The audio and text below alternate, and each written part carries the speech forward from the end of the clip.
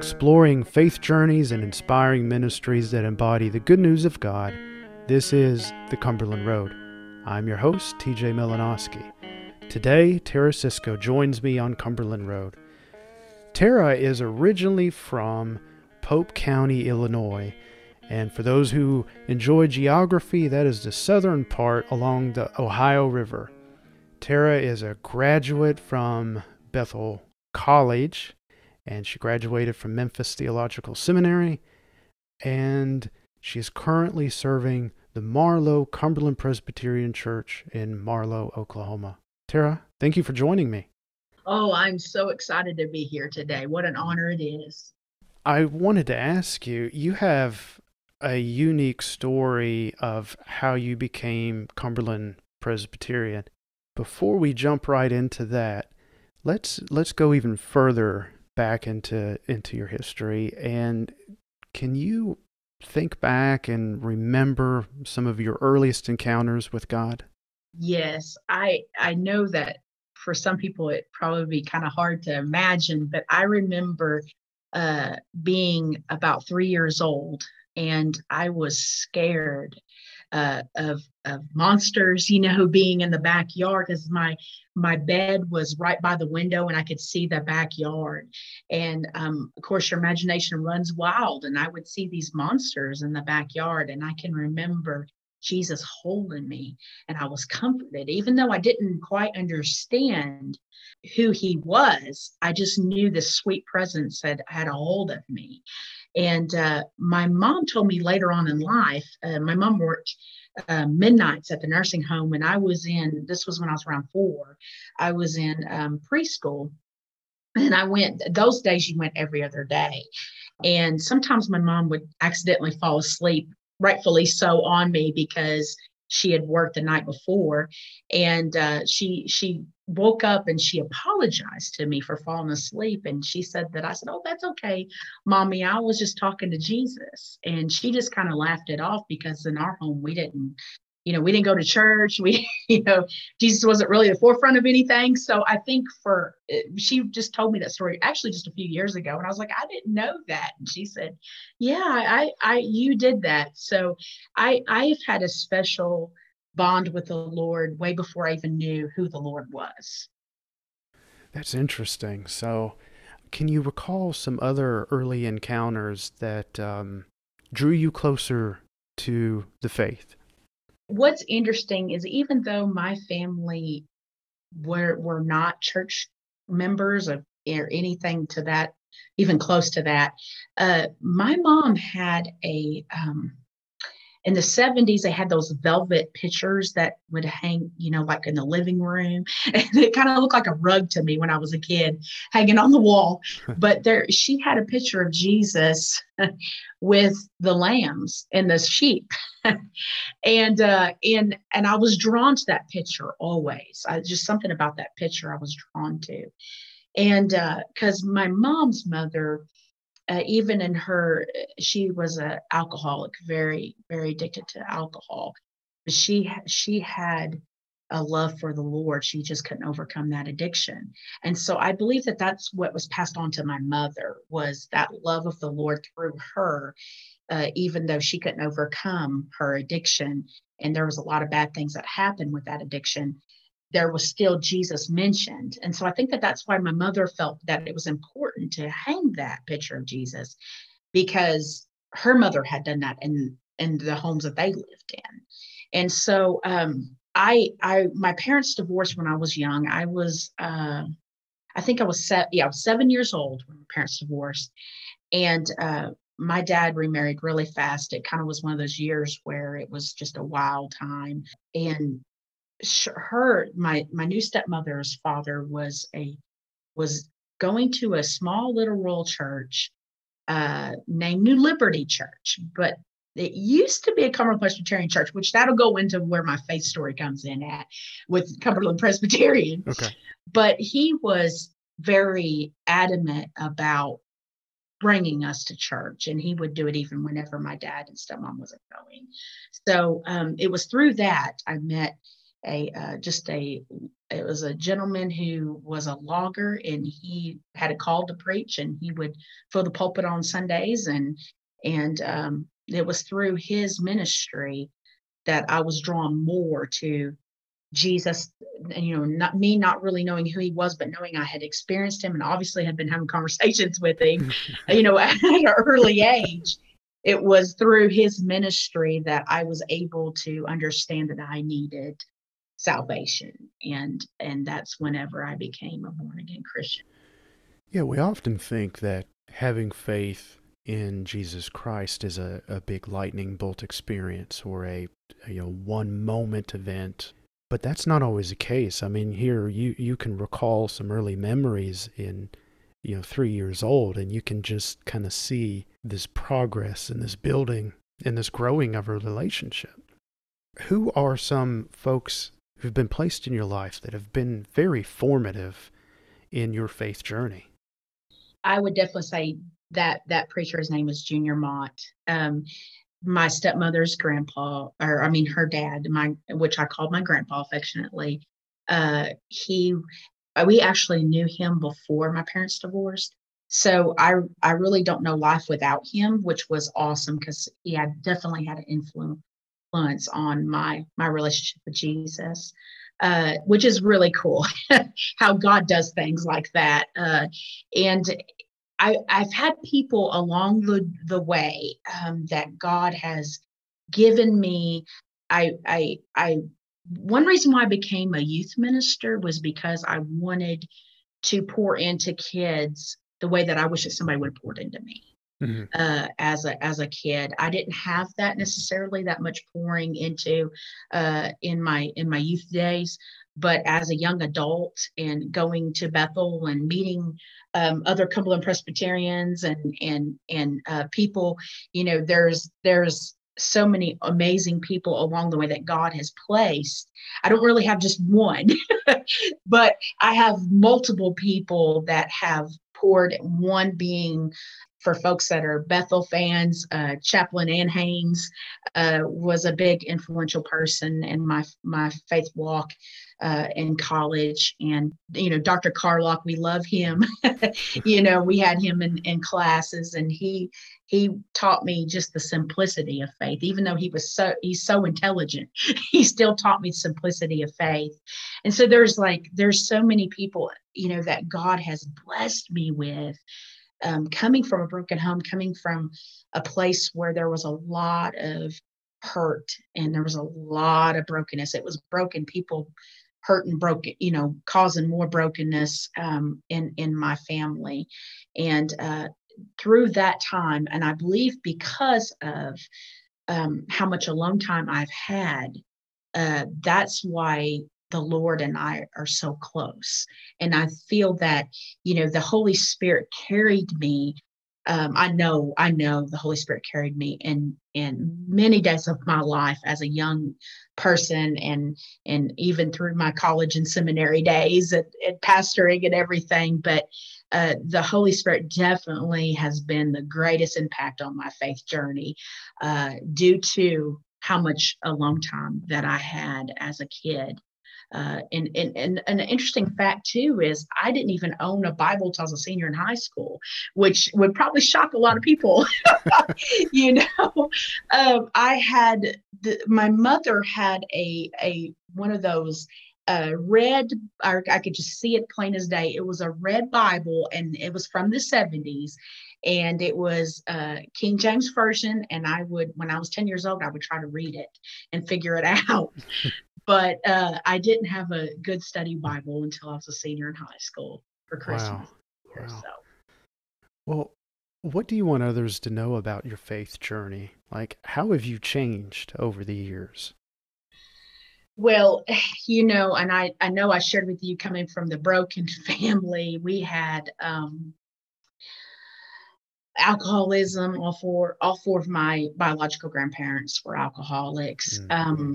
We have divorces, we have drug abuse, we have a lot of things in our family that I could have easily gone another way.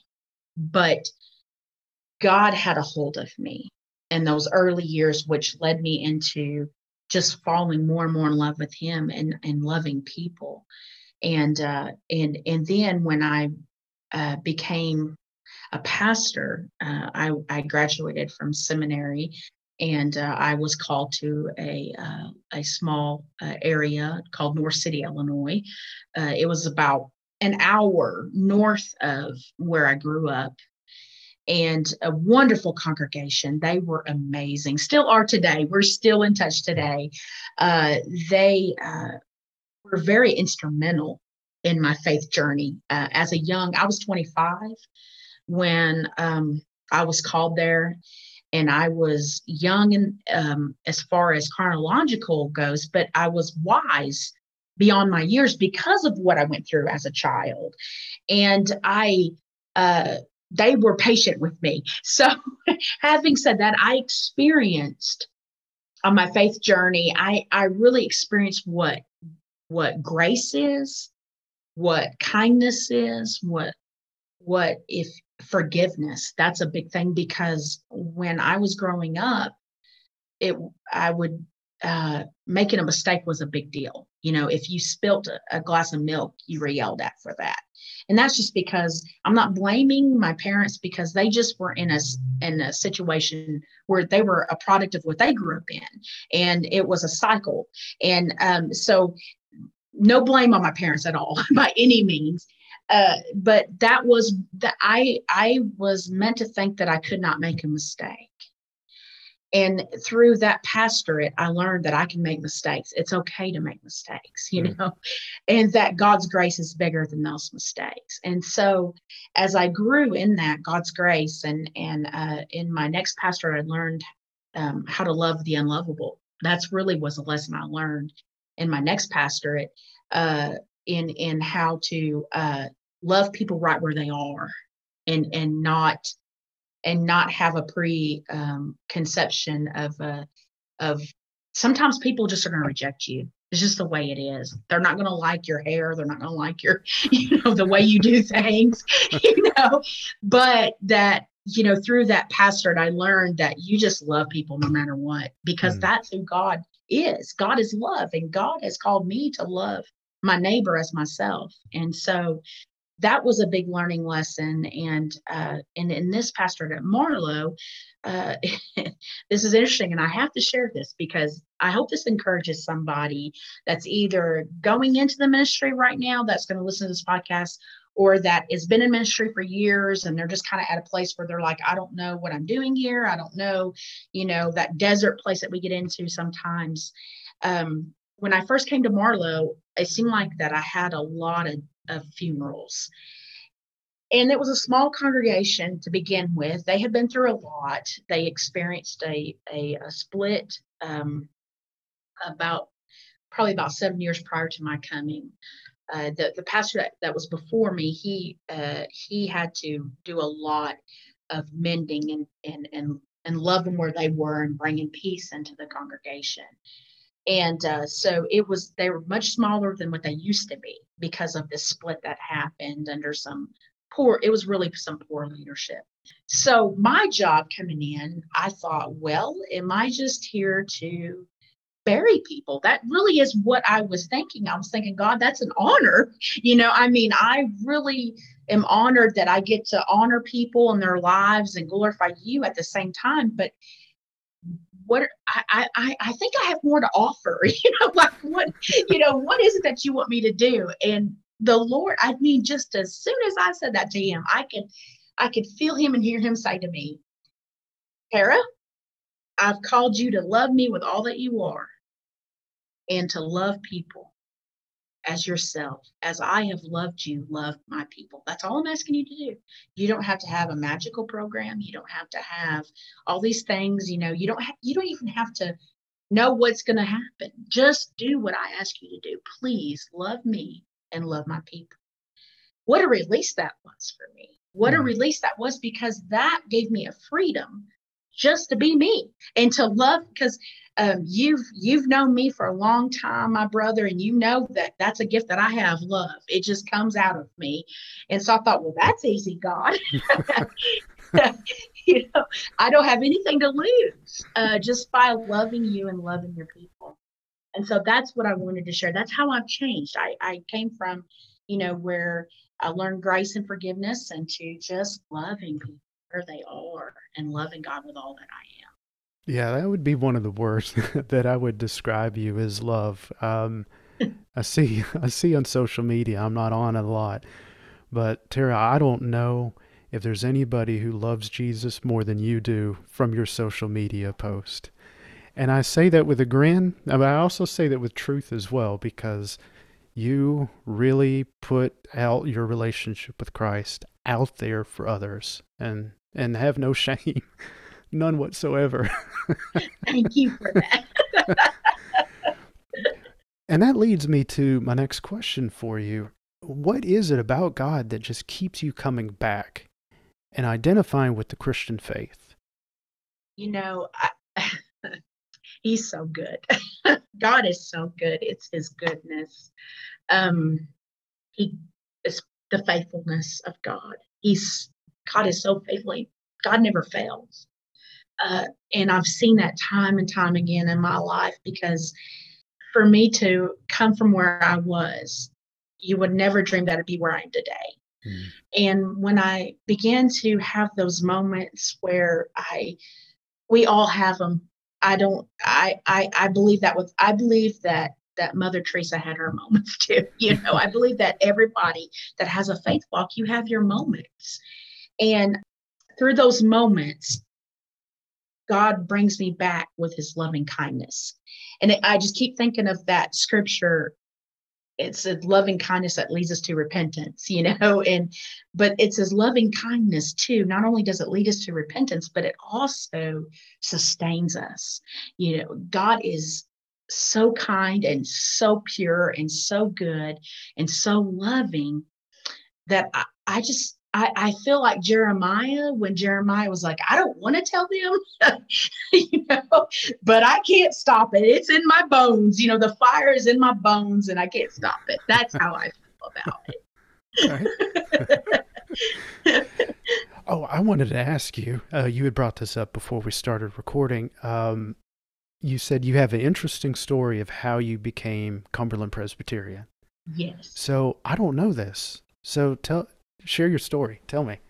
It is really, I didn't realize how unique it was till Barry Anderson told me how unique it was when I was in his class in seminary. Going back to my stepmother's father, who was amazing, and his wife as well was amazing, influential people in my life, my faith. They attended a little church in the country. Of course, living in Pope County, there's more deer than there are people. So, that's normal. It's a beautiful countryside. It really is. But there was a small church in the middle of nowhere, and it was called New Liberty Church. And I mentioned that a little earlier. And it had a Cumberland Presbyterian church sign on it. So I thought, well, I must be Cumberland Presbyterian, right? Because it was on the sign. And when I was in high school, this is just so amazing how God places you exactly. You plan your course, but he directs your steps, And so I was standing outside my guidance counselor's office one day. I was probably about a junior in high school, something like that. And in her little display was an old Bethel College catalog, and it was totally out of date. But what grabbed me was it said a Cumberland Presbyterian College. And I was like, well, I'm Cumberland Presbyterian, So I pick it up and I'm looking through it, and she comes around the corner and says, oh, you're looking at college. So I said, yeah. And I told her, well, I attend on and off. I wasn't a perfect attendance church member then, but on and off, we were in and out of church. And I said, I go to this little church that is a Cumberland Presbyterian church on the sign, so I must be Cumberland Presbyterian, right? She said, well, yeah, you just take that catalog. And I said, are you sure? She said, yes, I need to call them anyway and get a new one. She said, so you just take that one and you look over it. And if you have any questions and anything I can help you, just let me know. So I took it home and I was thumbing through it, and I got excited about the thought of going to college. And because it looked like it was going to be impossible for me to do that. Mm. And so then I called and the admissions office and got a new catalog, got a packet and everything, and so that's my journey to get to Bethel. But I'm still technically not a Cumberland Presbyterian, even though I was saved and under the leadership of Junior Mott in that church. He wasn't a Cumberland Presbyterian minister. He was just a logger that had a calling on his life, per se. And I, he was just a simple man, and I went to college, and I'm a Cumberland Presbyterian. And my sophomore year, Chaplain Ann Haynes came, and we were in her office. I was like, well, I'm a Cumberland Presbyterian. And at that time I knew I was called to the ministry, but I didn't know even what that looks like. I didn't even know what a session was. I didn't know what elders were. I didn't know any of that stuff, how the church works, let alone what presbytery was. And so she says, well, I don't see your name on the list, because I said, well, I'm a ministerial candidate. I just thought, hey, I'm called to the ministry, and I go to this church with a sign, and she said, what's the name of that church? And she looked up, she said, this church is not in our book. She said, I think you need to find out the story behind that. So I did. I talked to my grandpa. I asked him, questions about it. And he said, before the 1984 ruling that's in our General Assembly, the property, now goes to us. But before that, it didn't. And it was a farmland that a family had donated that church sat on. And that presbytery at the time decided to close that church.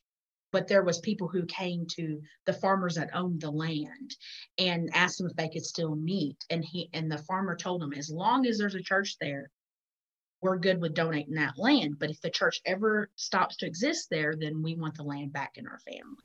Mm. And so they continued to meet, and they didn't tear the sign down for years. The sign was still New Liberty Cumberland Presbyterian. So Chaplain Ann Haynes helped me. At the time, I was attending the McKenzie First Cumberland Presbyterian Church with the Reverend Larry Daly, who's gone on to be with Jesus. And he was so kind and sweet. And she said, well, you just need to tell him your story. And so he came to chapel that week at Bethel. We sat down and talked, and he was blown away by my story. And he told me to come to the session meeting. Now, I wasn't even a member yet of the McKenzie First Cumberland Presbyterian Church. I was just attending. And the session he said, you've got to hear this girl's story. So I shared with them my story and my calling, and they were immediately like, yeah, we'll take her. This is from God. And he said, well, wait a minute, we got to get her to join first. So I was a sophomore at Bethel when I officially became a Cumberland Presbyterian, but I really was a Cumberland Presbyterian all along. Well, that's great. I had never heard that story before. That's pretty cool. It really is. And how God directs your steps. It's just amazing. Let's jump into the present. Yes. Tara, where do you see God working in the world today? Oh, wow. I say wow because I do see God moving in such ways. I feel like what I see is people paying more attention to people. And I think that we have lived, and probably the past decade or so, we've lived in such a fast-paced society and world that through this pandemic, I have seen God slow us down, and I've seen people actually care about people. So I've seen a lot more praying going on and seeing God working, and through that, and you and I both know that when we pray, not only does God lovingly hear our prayers, but we also grow closer to God. Our prayer lives, and we also see God's faithfulness and how God answers those prayers. So that's how I see God. He's showing people that God is real. Great. Tara, where do you see God working in your life today? Oh, wow. One of my phrases at Marlowe is "Wow, God," because I have seen God moves so much. In my personal life, God, a couple years ago, God called me to actually plant roots somewhere. I'm used to being a person who's just like, wherever God wants me to go, I'll go. And I'm still that person, very much so, but it was hard for me to commit in that way of God telling me it's time for you to plant some roots down. And so I purchased my very first home about almost a year and a half ago, probably. And I've been trying to do it the right way, save money and work on it. It's an older home, so it needs work, but it's just a cute little 2-bedroom, one bathhouse. Is perfect for me and Albert and Callie, my 2 cats. And it's really cute and it has a lot of potential. And so I was like, well, this will teach, this is going to be good. This will teach me how to be a homeowner and also the progress of a project, and so God has been so good to me in that process and how that happened. And then just seeing God's hand in providing for me. God has always provided for me. I got an education that I normally shouldn't have had because God provided for me. God placed me in the right places. Mm-hmm. I've been pastoring for years. That's unusual. Let's be honest. Not everybody agrees with females in ministry. They don't even in the Cumberland Presbyterian Church, some, but right out of seminary, I landed my first pastorate, and I look back on that. And the reason why I'm using the past along with the present is because I see God's faithfulness in all of that. And I've been doing a series out of Romans. I started it before Christmas and we stopped during Advent and Christmas. And then God's brought us back into Romans. And when I read Romans, all I see is grace. God's grace. And so for me in my life, I'm learning to have grace with myself. I have grace for everybody else. I will forgive somebody quicker, because God's forgiven me. But I have a hard time forgiving myself. Oh, me. And I know I'm not the only one out there that has that problem. But by doing this sermon series and by just things in my own life and reading the scriptures, it's just really shown me grace. And it's okay to mess up. It's okay to not have it all together, every day. It's okay to just be sometimes, mm-hmm. And also to God's grace through this ministry. Marlowe has been amazing. We have, when I came, it was probably around 20, 25 people, and they were all predominantly older. I think the youngest were 2 grandchildren of grandparents that are raising their grandchildren. We have 2 children. Now they're 11 and 6, but at the time they were 6 and 2. 1 almost, I think almost 2. So, to watch them grow has been awesome. But, most people looking in would go, why are you here? You're so young, and you're in this congregation. But through the power of the Lord and through diligence and through seeing the needs of people and just me being me, God using his grace once again to be me, we have seen so much change. We've seen new life in our church, and our attendance has gone up. It's doubled, and it's not because of me. It's because of God using me. The only thing that has to do with me is me being willing to be used by God. Mm-hmm. And so that's has really increased my faith, by watching the faithfulness of God and the grace of God of forgiving myself. Well, speaking of church, what hopes, what ideas do you have for the church presently and moving into this new decade? The first thing that I desire for the church to do is first love God with all that they are and love their neighbor as themselves. That I know that sounds like that's just an easy answer, but it's really not. Because we have a hard time doing that sometimes. And I think that my hopes and dreams is for the church to keep the first love, fall in love with the first love, and then be as we fall in love with God, it makes us want to be the hands of Christ. And that's my desire, is to continue to be the hands and feet of Jesus, and loving people where they are, agreeing to disagree. Unity is a big thing, and I know that's probably across the board a big thing right now, but I want the church to be a unit, because we have a job to do. Our job is to go out and show Jesus to the world. And how can we do that when we're arguing all the time about stuff? We need to just, it's okay.